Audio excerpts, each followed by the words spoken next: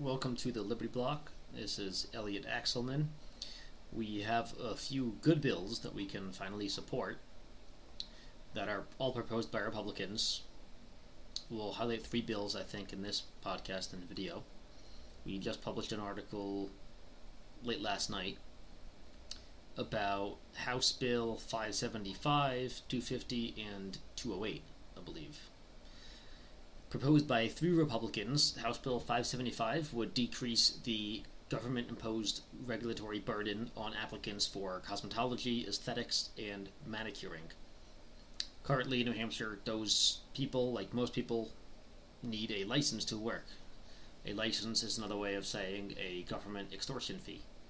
And not just a fee, it's obeying all sorts of government thugs, mafia-like tactics, and extortion programs.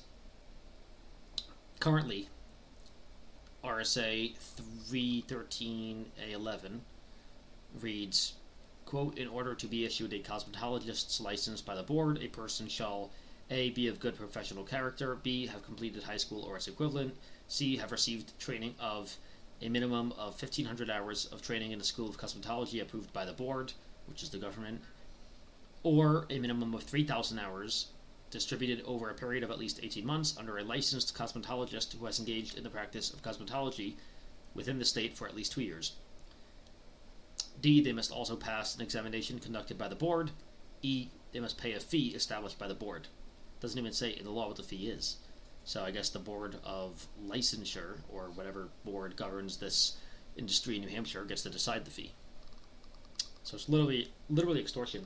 Like the mafia used to say, it would be a shame if your place burned down, but if you hire us to protect it, we'll protect the hell out of it.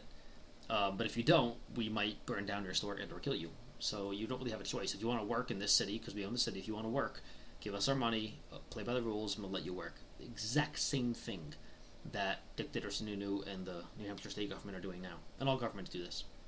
So anyway, House Bill 575 would amend it and, quote, it would allow cosmetologists to get a license if they, quote, have received training which shall not exceed 1,500 hours under a licensed cosmetologist or at a licensed cosmetology school through an apprenticeship approved by the board, the Department of Education, or the Federal Department of Labor, or as otherwise permitted under state or federal law.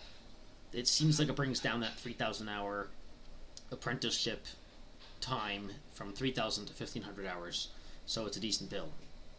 What I don't like about this bill is that it says verbatim, very clearly, that the apprenticeship program has to be approved by the government extortionists. But it's a substantial step in the right direction, so I'm supporting this bill for now. It'll have a hearing in the House Executive Departments and Administration Committee. You can email them and email your state reps to tell them to support the bill.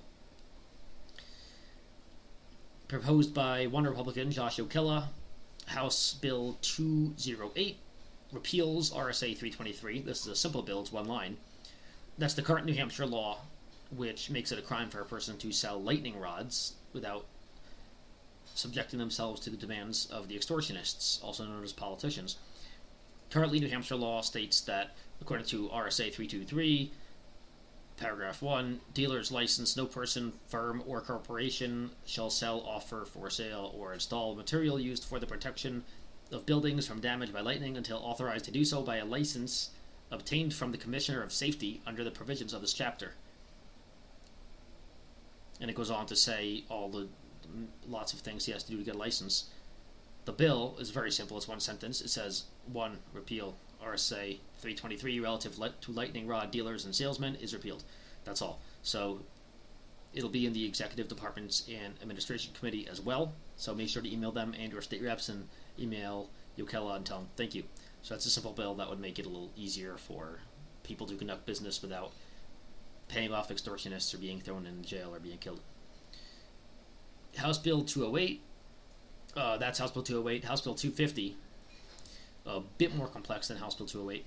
It's proposed by 6 Republicans. Again, no Democrat co-sponsors on any of these bills. Democrats don't want to be involved in deregulation and allowing people to have freedom. They couldn't have that. So, currently in New Hampshire law, if you sell more than a certain amount of animals per year, you're considered a pet vendor, meaning you need, you guessed it, a pet vendor license. This bill, again, doesn't abolish licensing, which I wish it would, because all licensing is tremendous racket and the most disgusting violation of property rights because it amounts to extortion, like mafia. But this increases the threshold that people can sell. Instead of 25 cats, it's 50 cats. Instead of 25 dogs, it's 35 dogs before you're considered a pet vendor, meaning before you're required to get a license. So it allows more small vendors, I guess, of animals. And it's the same with ferrets and birds and animals, but it seems to just adjust the cats and dogs numbers. This allows more people to sell a few animals without jumping through all the hoops and paying the extortion fees to become a licensed pet vendor. So these are 3 simple bills. I know it might seem like it's not the sexiest political thing. It's not, gun control or lower taxes or abolishing any massive department, but these 3 bills are substantial. They will allow for a lot more people to work much more freely in New Hampshire. So you should support them. House Bill 250 will be in the Environment and Agriculture Committee. So email that committee, and all their emails are in my article as well. We'll put the article in the show notes for the podcast and video.